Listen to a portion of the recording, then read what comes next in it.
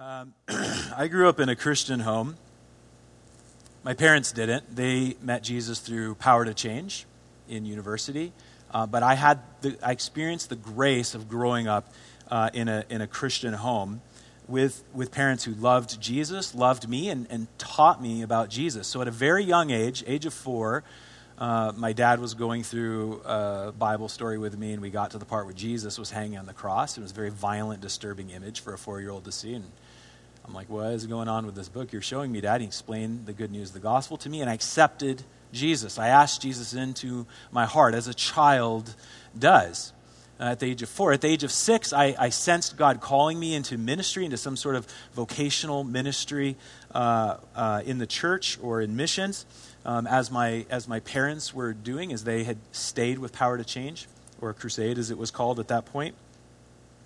At age 11, my dad and I sort of acted on that together. There I am with my dad. So I'm 11.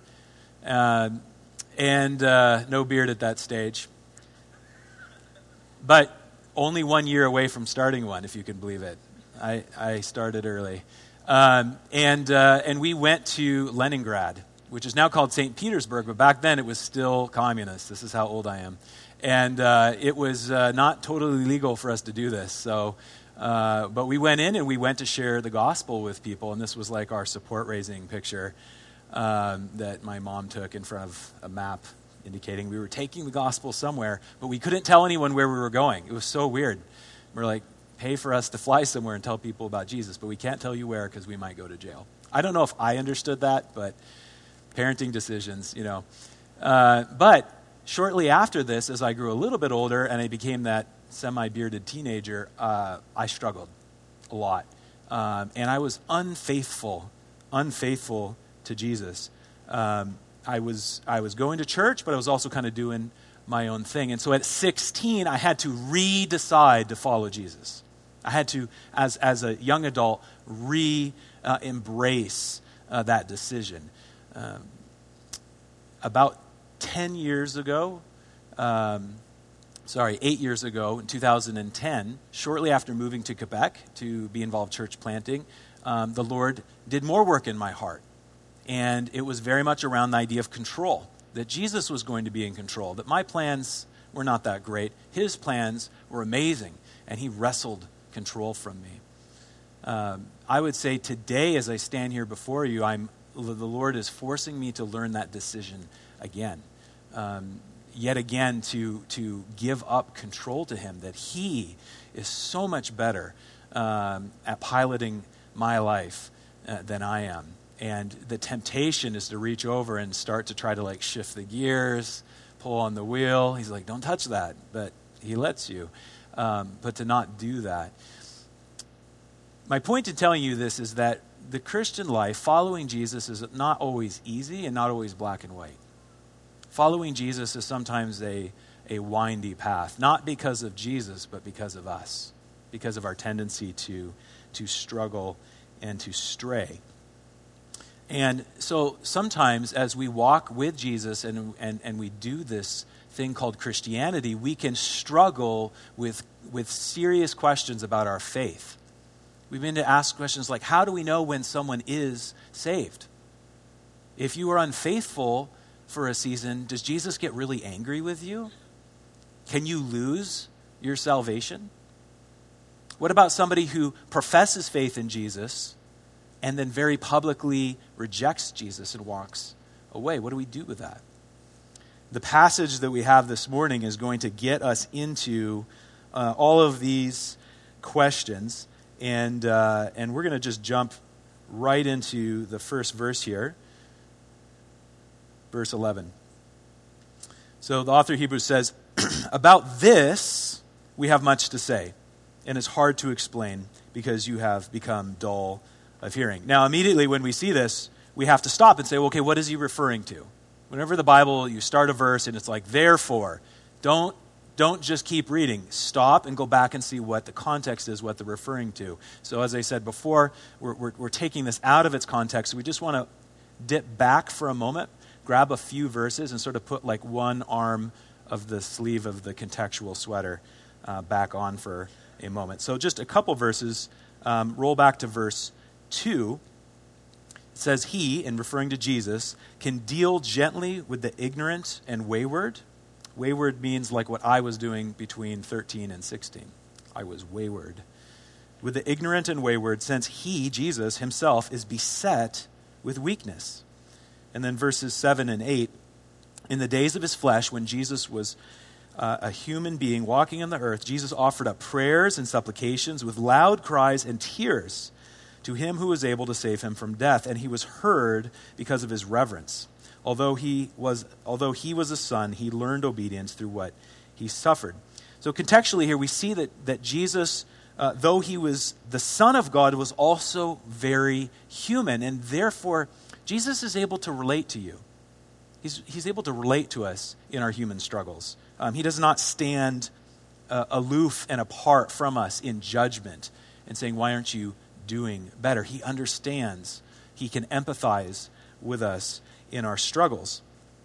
And that allows him to not be harsh with us. And that's very important for us because the passage that as we get further into our passage, it's going to start to feel harsh. And for those of us who are walking with Jesus, we can cling to the empathy of Jesus that he's giving as context here before he starts to get a little bit tough on us. And then in the following verse, he goes on to talk about how Jesus, through his obedience, secures salvation for all.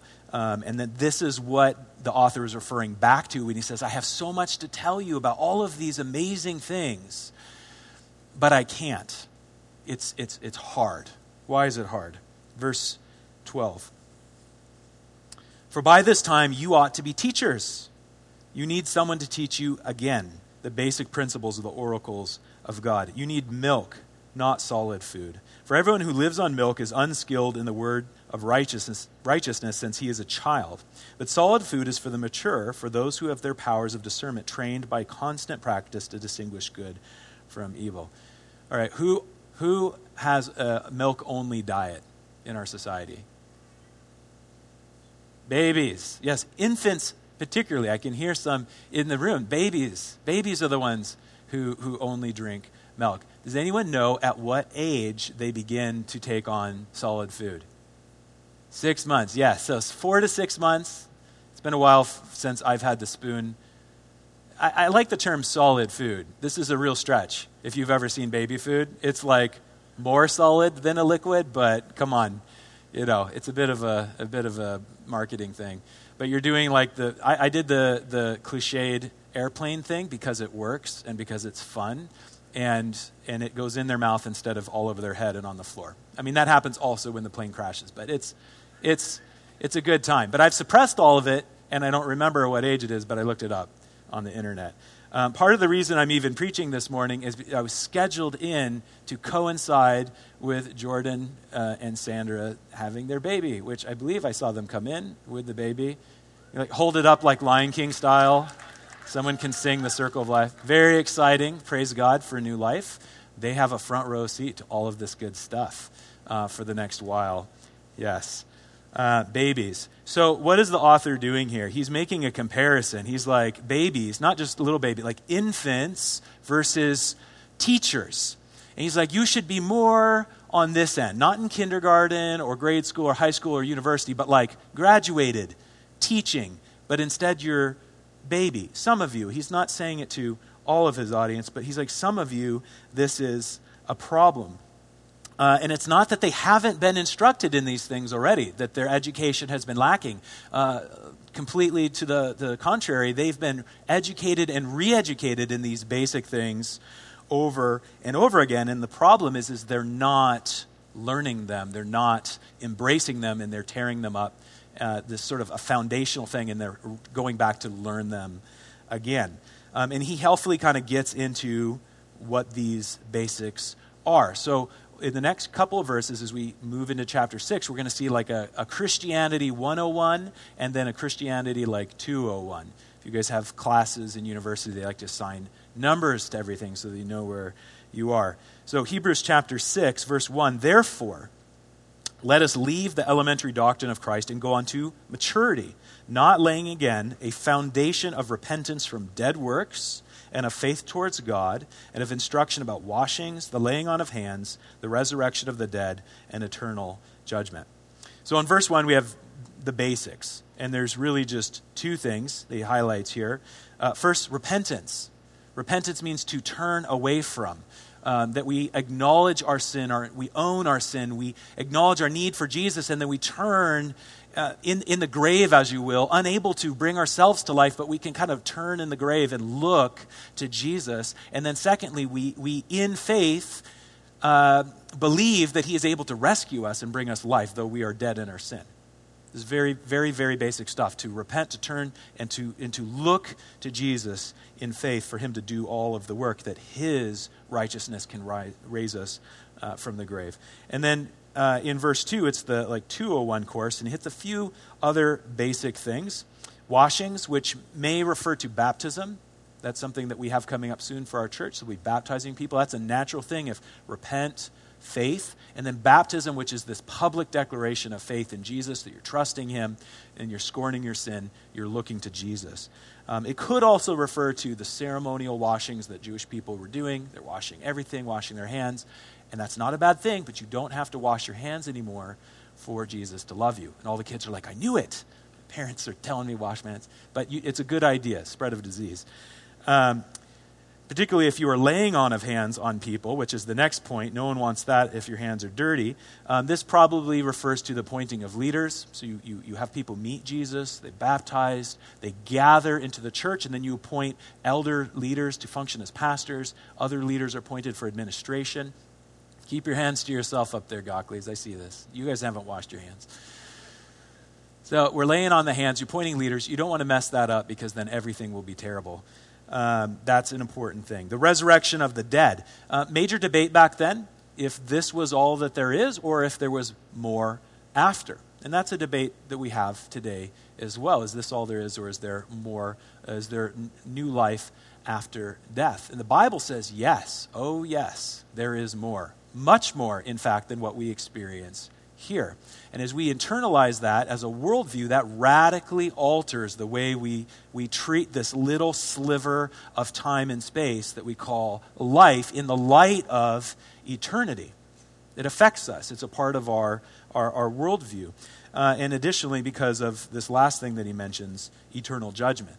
That there is a judgment that is coming, and that for those who are enemies of God, they will be separated from God forever, which is an awful, terrible thing to contemplate, but it is very real. And so that also impacts the way that we move forward from turning to Jesus to into the Christian life. That we don't move on from these basic things. They are the foundation that Hebrews talks about. They're what everything else is built on. We hear of eternal judgment and we go back to repentance and faith in Jesus as the way to escape that. And then we go out into the world and we declare there is an escape. Jesus has made a way for you to avoid judgment if he takes the judgment for you. So then we're sent on mission to be able to explain and declare this good news to the world. So all of this basic stuff, this is the foundation. This is the milk of Christianity. It's what every Christian should learn in the first 4 to 6 months and internalize and be able to operate on. But the issue that the author is facing right now seems to be that people were embracing that and then ripping it up, and then re-embracing it and ripping it up and going back and forth on this and not progressing. And so then things start to get a little bit scary. Verse 3, he says, "This we will do if God permits." If God permits. Implying that maybe God won't allow people to just continue that process forever of following Jesus, rejecting Jesus, tearing up the foundation, going back again. Keeping going in verse 4, "For it is impossible in the case of those who have been once enlightened, who have tasted the heavenly gift, who have shared in the Holy Spirit, and have tasted the goodness of the Word of God and the powers of the age to come, and then have fallen away, to restore them again to repentance, since they are crucifying once again the Son of God to their own harm, and holding him, Jesus, up to contempt. For land that has drunk the rain that often falls on it and produces a crop is useful for those whose sake it is cultivated. It receives a blessing from God, but if it bears thorns and thistles, it is worthless and near to being cursed, and in the end, it is to be burned." These are some of the scariest verses in the whole Bible. I was actually not very excited to preach about this when I saw what I was preaching. I'm like, this is my least favorite passage. But then, of course, the Lord allows me to spend time with it and confront it head on. These are scary verses. This is why we go and we get the contextual sweater to remember that Jesus can empathize with us in the struggle. But this begins to raise questions of does God close the door to salvation for some people? If they're re-crucifying Christ, of declaring their allegiance to him and then rejecting him and then coming back again, does the Lord eventually close the door to that? That's a very serious thing. It's a very dangerous place to be. This gets us up to this term that is used when we're talking about this passage and this thing of where people would come into the church, leave the church, and then come back into the church. And the term is apostasy. What is apostasy? Apostasy, just as a general worldly definition, is the abandonment or renunciation of a religious or political belief. In the biblical usage, or our usage here this morning, it refers to a rejection of faith in Jesus, a public, conscious denial of Jesus and those basics that we talked about. Now, are you free to do that? Absolutely. Anyone who begins to engage intellectually with the teachings of Jesus, the good news of the gospel, they can understand it and then reject it. Everyone is free to do that. Are there consequences to doing that? Certainly. They're very serious consequences. And so much so that the author here seems to indicate that that's a very dangerous place to be. That it's actually more dangerous to be in the church, but not of the church. To be sitting here and to be hearing the rain that passage talked about falling on the soil and nothing is happening. Nothing is growing. There's no life. Why? Because there's no repentance and faith. That has been torn up if it was ever acted on at all. So there's a danger here. And this whole thing, this is where it gets hard. Because it begins to enter into this tangled web of questions around how people are saved, who is saved, why they're saved, can they lose their salvation. All of these issues of salvation are bundled up nicely in a doctrinal term called soteriology. It's a study of how people are saved, a grouping of doctrines around this. And if you've ever been to something like Comic-Con, I'm not going to make you raise your hand and experience the shame of admitting that. But if you've ever seen it on TV, one of the things you'll notice is that people get nerd rage about comic book stuff. You'll see people who are Star Wars, and then there's the Star Trek people, and they're "Rrr," and they fight each other with pretend weapons that aren't real, because none of it's real. This is this thing that happens in the world that some people just really like to just debate about stuff. Christian nerds do this too. And this is one of their favorite subjects. And so there is a huge body of work that you can dive into in soteriology and all of these interesting questions. The result of this is that there are a lot of different views. So I'm going to give a very quick sort of overview of this potential range of views, talk about where we land and its implications for our passage today. And I should say that these are all, I'll put them up here. Boom, 5 views. And some people may divide this up a little bit differently, but for the sake of clarity and time, this is how I'm doing it. So 5 views: hard Calvinist. You may also hear the word Reformed instead of Calvinist. Arminian, Wesleyan, and Universalist. And all of these would be within the Protestant realm of the world. This is something that happens within the Protestant world, not the world of Catholicism or Greek or Russian Orthodoxy or Syrian Coptic Church. This is something that was born out of the Protestant Reformation. So you got Martin Luther. He's a monk in the Catholic Church. He rediscovers the glory of the gospel of salvation through faith alone, by grace alone, and he tries to reform the church. He tries to get them to pivot away from selling salvation as indulgences, and so they could build big buildings, and instead redirect people towards faith in the finished work of Jesus. And rather than reforming the church, he instead ends up starting a movement, the Protestant Reformation. And one of the guys who followed close on his heels was John Calvin. And Calvin's teachings were eventually I'm rushing through a lot of history here, but his followers took his teachings and made Calvinism. Now, John Calvin probably wouldn't have been a Calvinist in the way that it's formulated now, because it is a very tightly packed, very logical system that plays well, a little too well maybe with itself, and doesn't maybe mesh with like 100% with the Bible and reality, but it is a very tight system. And so we're gonna as a church, we would be most closely aligned as a Reformed church with sort of a general view of Calvinism. That's where we are as a church. Anybody is welcome to worship with us, regardless of where you fall in this. But as you get closer to us, and particularly if you move into leadership or certainly pastoral leadership, that's where our leaders generally are going to find themselves. But there's a lot of nuance even within that. So we'll start there and then back out to this. The way that we keep track of the points within Calvinism is with an acronym, TULIP, which is a flower, and it's helpful to remember these 5 points. Total depravity. This is the idea that we are completely unable to lift ourselves out of our sin, out of the grave, and into new life. We're totally unable to do that, total inability. Unconditional election is the idea that God saves you. If he chooses you and he saves you, you are his, and there is no escaping him. Limited atonement is the idea that Jesus' atoning work, which is atoning means to pay for your sins, that his work is really just for those people who ended up actually being saved. And this would be an area where perhaps most of our leaders would put a little asterisk and be like, well, the Bible tells us Jesus died for everybody, for the whole world.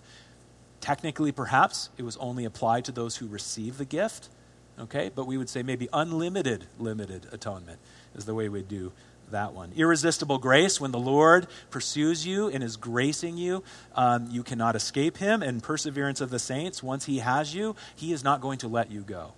That's my favorite, because now you're stuck with God and there's nothing you can do to screw that up. And that is a beautiful, wonderful thing for us to cling to. We believe you cannot lose your salvation if you are truly saved. Now, all of these other views we were going to spring off of these points in Calvinism. And so one direction we could go is to something called hard Calvinism, because if you're a logical person, some of you guys are extremely logical. I'm about to frustrate you. I apologize in advance. But there's a logical progression to the idea of God electing or choosing some people to go to heaven, because then he's not choosing other people, which would imply he's choosing them for hell, right? And that doesn't feel good or sound right, but that feels logical to us. And some people adopt this, and this would be called hard Calvinism. Oh, not yet. We'll get to that. Hard Calvinism adds 2 more points to this. I forget what one of them is, but one of them is double predestination, that God is choosing by default both. But this is taking something that is nuanced in the Bible, that the Bible doesn't indicate that the Lord is choosing some people for destruction. And so there's a nuance around this issue that is mirrored in a whole bunch of doctrines that we find in the Bible. The most famous of which would be God himself and his nature being 3 persons and one substance at the same time. Logically, we don't like that. We're like, well, is he 3 or is he 1? And we say, yes. And everyone's like, whoa, no. Logical people hate that. God loves this. He thinks it's hilarious to make smart people look dumb and for children to be like, well, I get it. I have no problem with this. The Lord is smarter than us. And he is different and other from us. And I think the main problem with this is we are worshiping and seeking the face of a being who lives outside of space and time. So there are problems with that. Has anybody seen the movie Interstellar? Beautiful movie. Go home and watch it. Homework assignment. It's long. Go to the bathroom first. It's a great, beautiful movie. It's very clean, and you can watch it with your older children.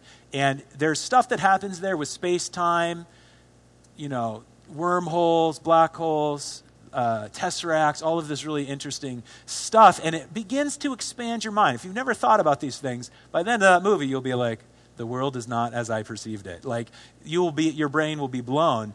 That is what you need to begin to approach the way that the Lord is living outside of the world. And as he begins to interject and communicate truth to us, by the time it is received to us in the Word of God, it doesn't read linearly the way that we want it to. There are things in there that seem to be contradictory, such as the idea that he could choose some, or that God chooses us, but then we're also culpable for our choices, and that we feel in our own existence that we're choosing him, which is the other view below Calvinism on that little list, is Arminianism. They're more emphasized on the human choice of God versus God choosing us, that there's these positions that come from taking these beautiful three-dimensional truths of God and squishing them flat so we're more comfortable with them. So this is a tool.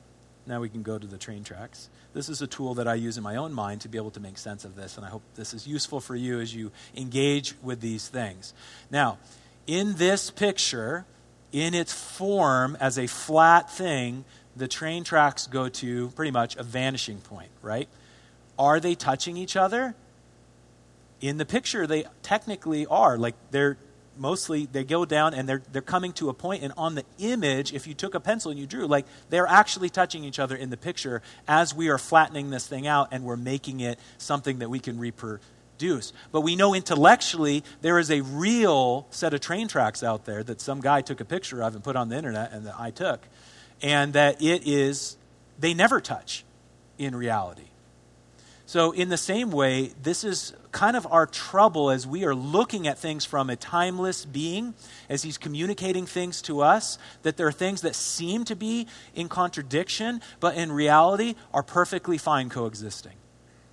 That's something that is important for us to understand, because otherwise the temptation is to flatten those, the way that the book and the movie The Shack kind of try to flatten the Trinity, and everyone's like, oh, it makes so much more sense. That tension is gone. That's not a good thing.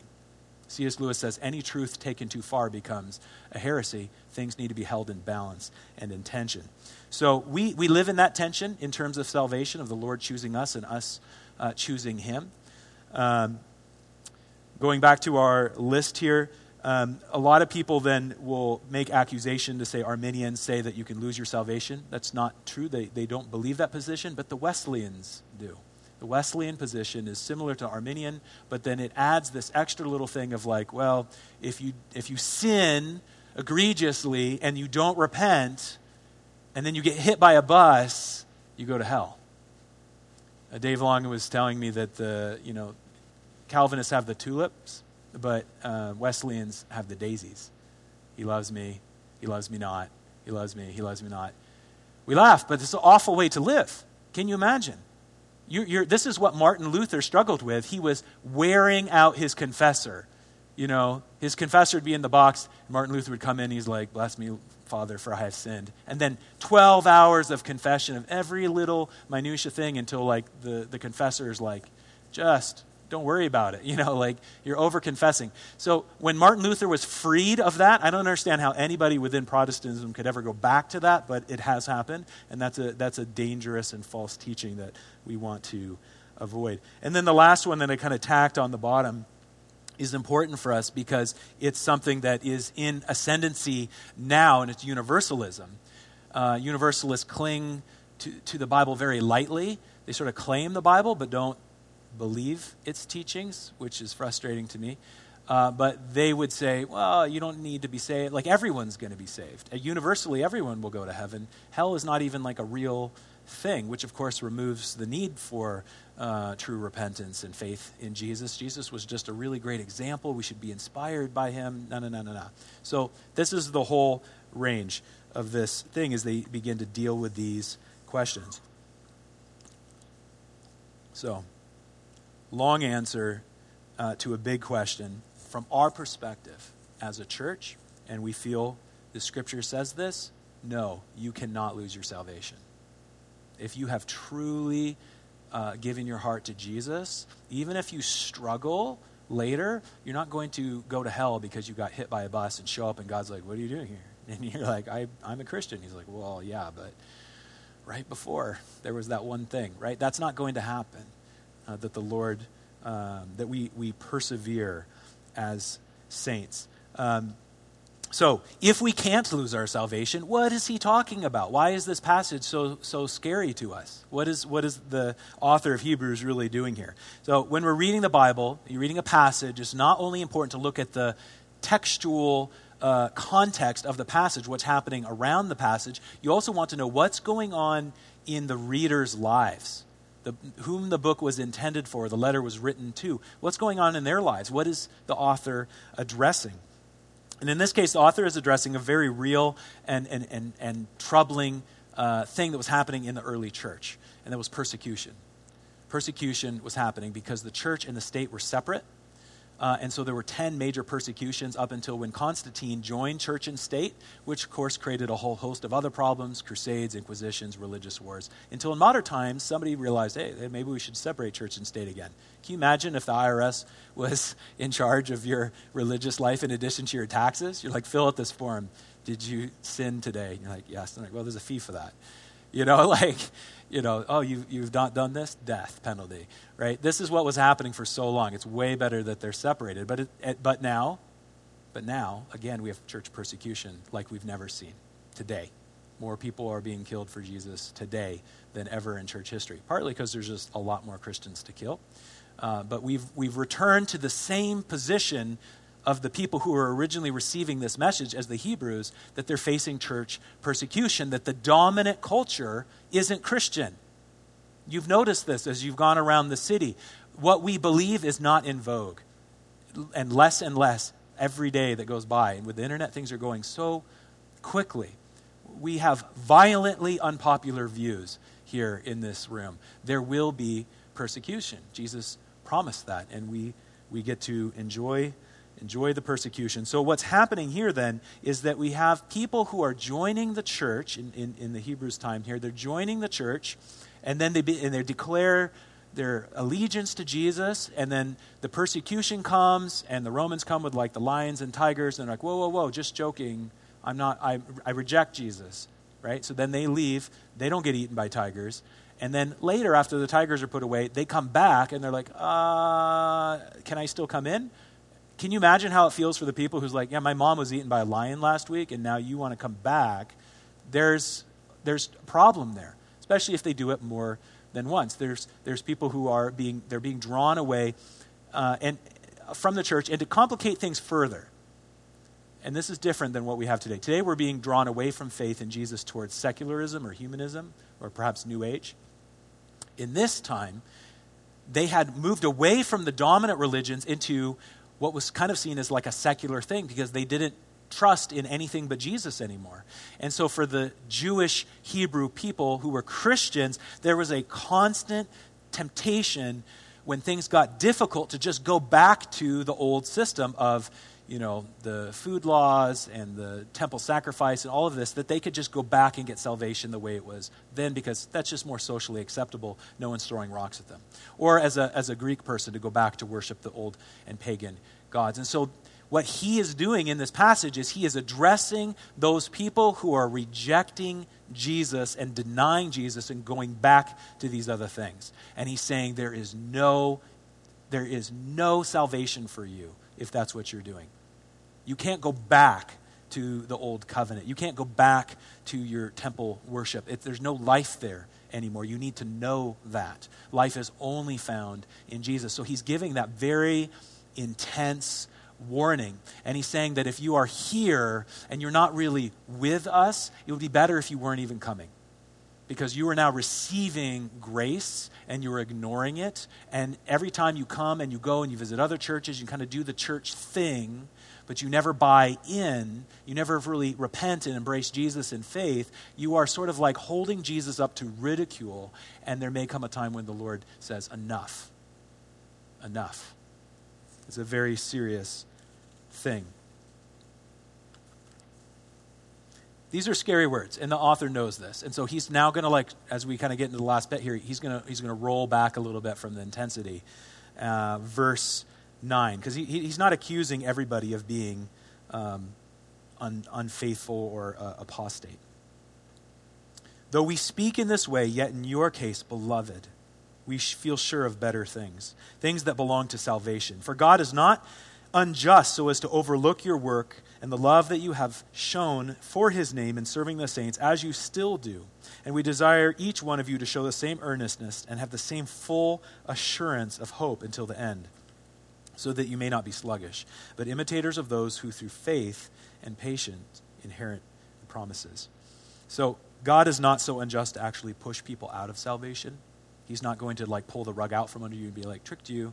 There's security in that, the hope that we have. So practically speaking, for believers who are walking with Jesus, and this is perhaps the most important thing I'll say all morning, so focus. Denying Jesus publicly, vocally, intellectually, denying Jesus is not the same as struggling in your faithfulness to Jesus. It's not the same. Denying Jesus or simply just struggling in your walk with Jesus, whether if even it is a period of unrepentant, willful sin in your life that you are feeling trapped by, that is not the same as standing up and being like, this is all bogus, I'm out of here, I'm done with Jesus. It's not the same. Paul writes about this in 2 Timothy chapter 2. Starting in verse 11, it says, if we have died with him, we will also live with him. If we endure, we will also reign with him. If we deny him, he will also deny us. And this is what Hebrews is talking about. You deny Jesus, he will deny knowing you when you attempt to enter his kingdom. But if we are faithless, he remains faithful, for he cannot deny himself. So even if you are not faithful to Jesus, He can't be unfaithful to you back, because now you're family. My theology professor in seminary used to tell a story about this. Dr. Gary Breshears. He worked with victims of the occult. So not Satanism like the occult, like the scariest, worst things that you could read about on the internet. And people who escaped from this and who had been abused by this. And so he worked with them. And in one case, he's older couple, their children were grown. They actually adopted a woman who had escaped from the cult because they needed to keep her at home because she was programmed at certain times to go out and disappear, and they would use her for things. Very, very broken situation. And so they adopted her into their home. They changed her last name to Breshears. And one day she messed up. Did something foolish. It caused problems or whatever. There was conflict. So she goes up to her room. She starts packing. And they go up and they're like, what are you doing? And she's like, I blew it. So it's done, right? I'm out of here. And they're like, well, no. Yes, you messed up. But no, you're a part of our family. You're a Breshears. You can't un-Breshears yourself. It's not possible. And hug it out. This is we'll work through this. This is your family now. We tell our kids this all the time. Even if you really go off the rails in your life and you're selling the cocaines to people or whatever, you will always be a Stegner. You will always be our child. We always love and accept you, even if we don't approve of what you're doing and we desire repentance. You can't un-Stegner. When you become a part of God's family, you're stuck. I mean, it's a beautiful thing. Jesus will not. He can't be unfaithful to you. You're the church is married to Jesus. We're betrothed to him. He is not going to go have this weird bachelor party. He's faithful to us individually and as the church. So there's great hope for us in this. Even in the midst of, I know every single one of you in here, in your walk with Jesus, if you have a walk with Jesus, have struggled, and probably most of you at some point have said, man, I bet Jesus has given up on me. He has got to be angry and or moved on. And Satan runs up, yes, that's exactly what's happened. You're like, I knew it. Not the Holy Spirit. Don't listen to that. This is a thing. This is a heavy thing. So we need to take great joy. This is a weird passage because for some people, this is like fear in the pit of your stomach, and that's a good thing. For other people, it's like great joy that we have the security of Jesus. Jesus himself makes this promise to us in Gospel of John, chapter 10, starting in verse 27, says, my sheep hear my voice, and I know them, and they follow me. There's election. I give them eternal life, and they will never perish, and no one will snatch them out of my hand. And my Father, who has given them to me, is greater than all, and no one is able to snatch them out of the Father's hand. I and the Father are of one. This is where we get that perseverance of the saints. No one can remove you from Jesus' hands or God's hands.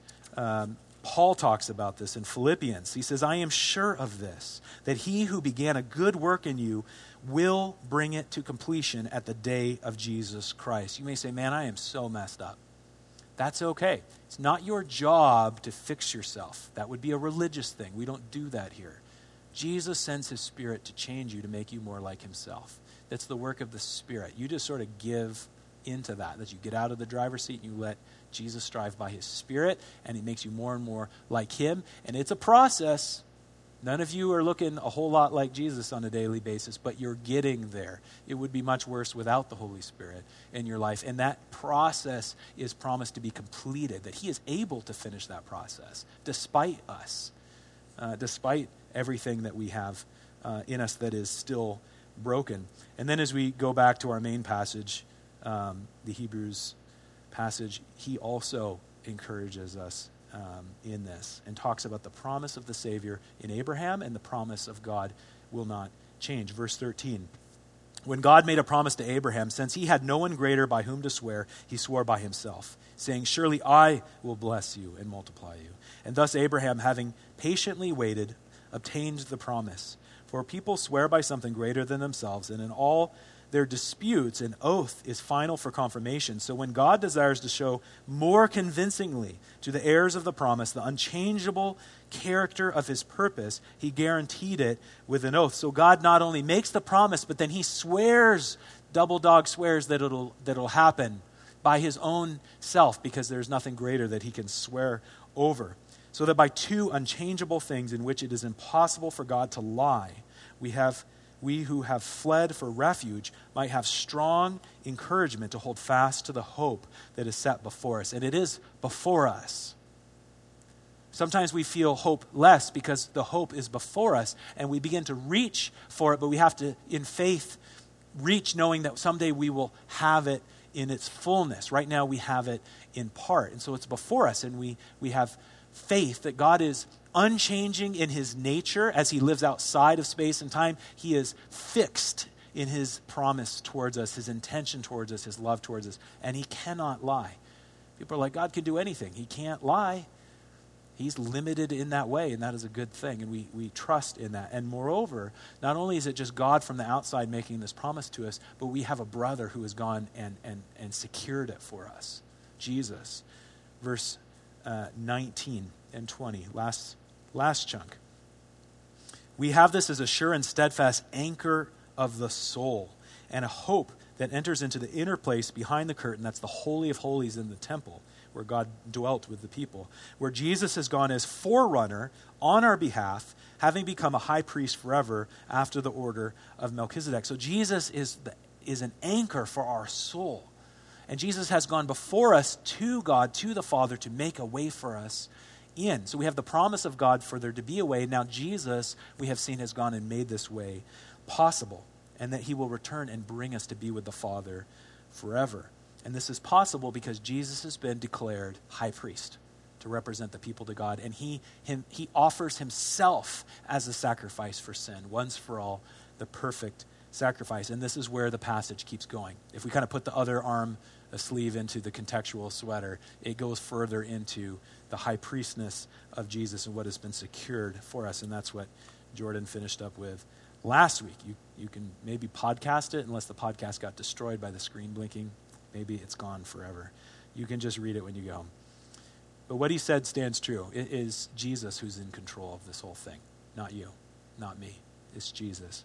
So, if we can be so sure of our salvation, what is the point of this passage then for us, here and now in this room, if we don't have to stress that? Well, the reality is not everybody in this room is saved.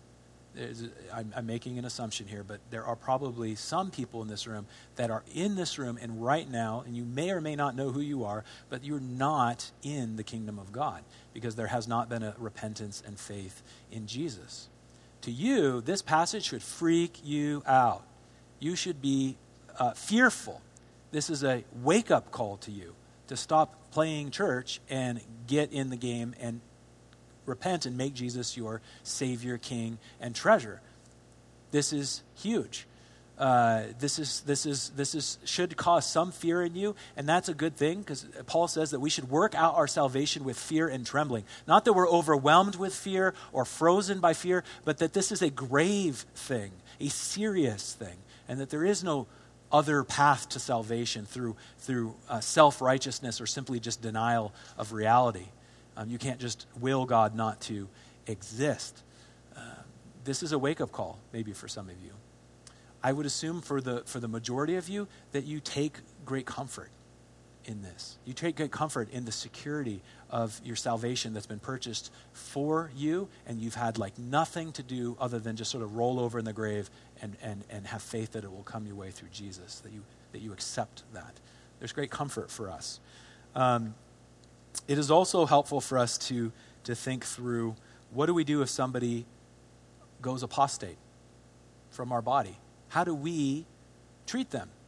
Jordan was telling me that he dialogues with Muslim students or Muslim people sometimes, and in Islam, apparently, if you go apostate, that's punishable by death. So that's a question that he gets. He's like, do you guys kill your apostates? And he's like, not a lot. No.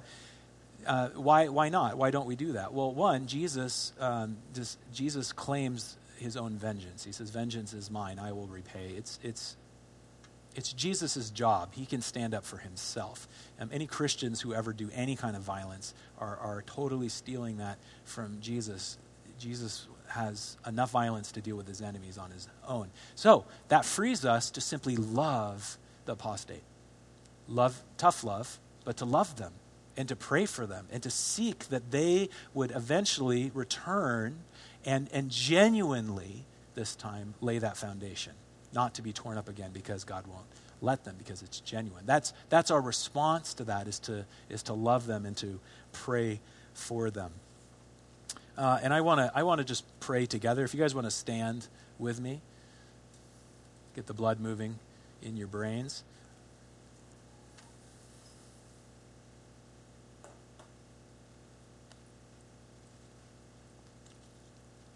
I just want to pray together over these things, because these are weighty things.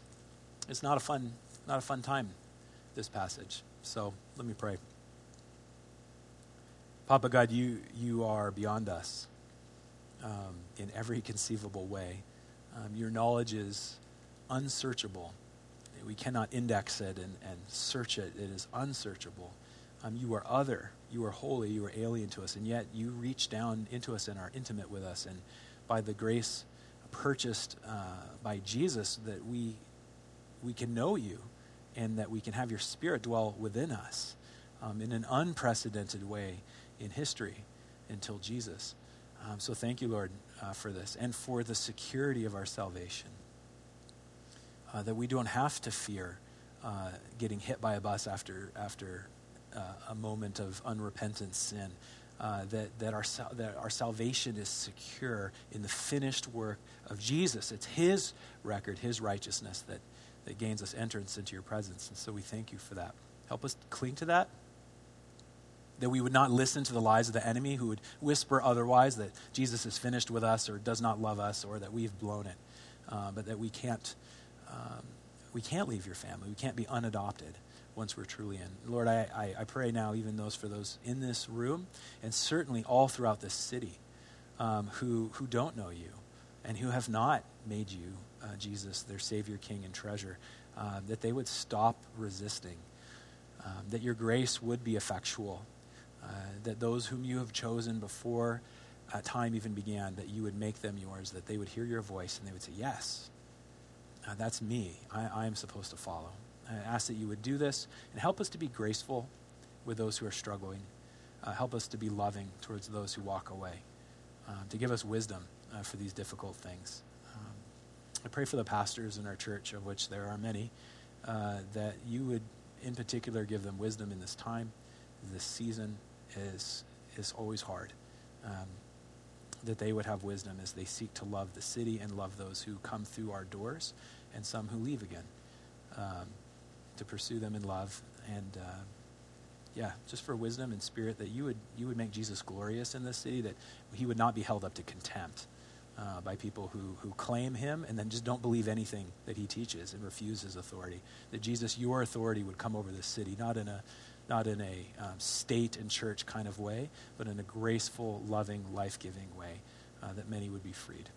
And that this would be done for your glory in your name. Amen.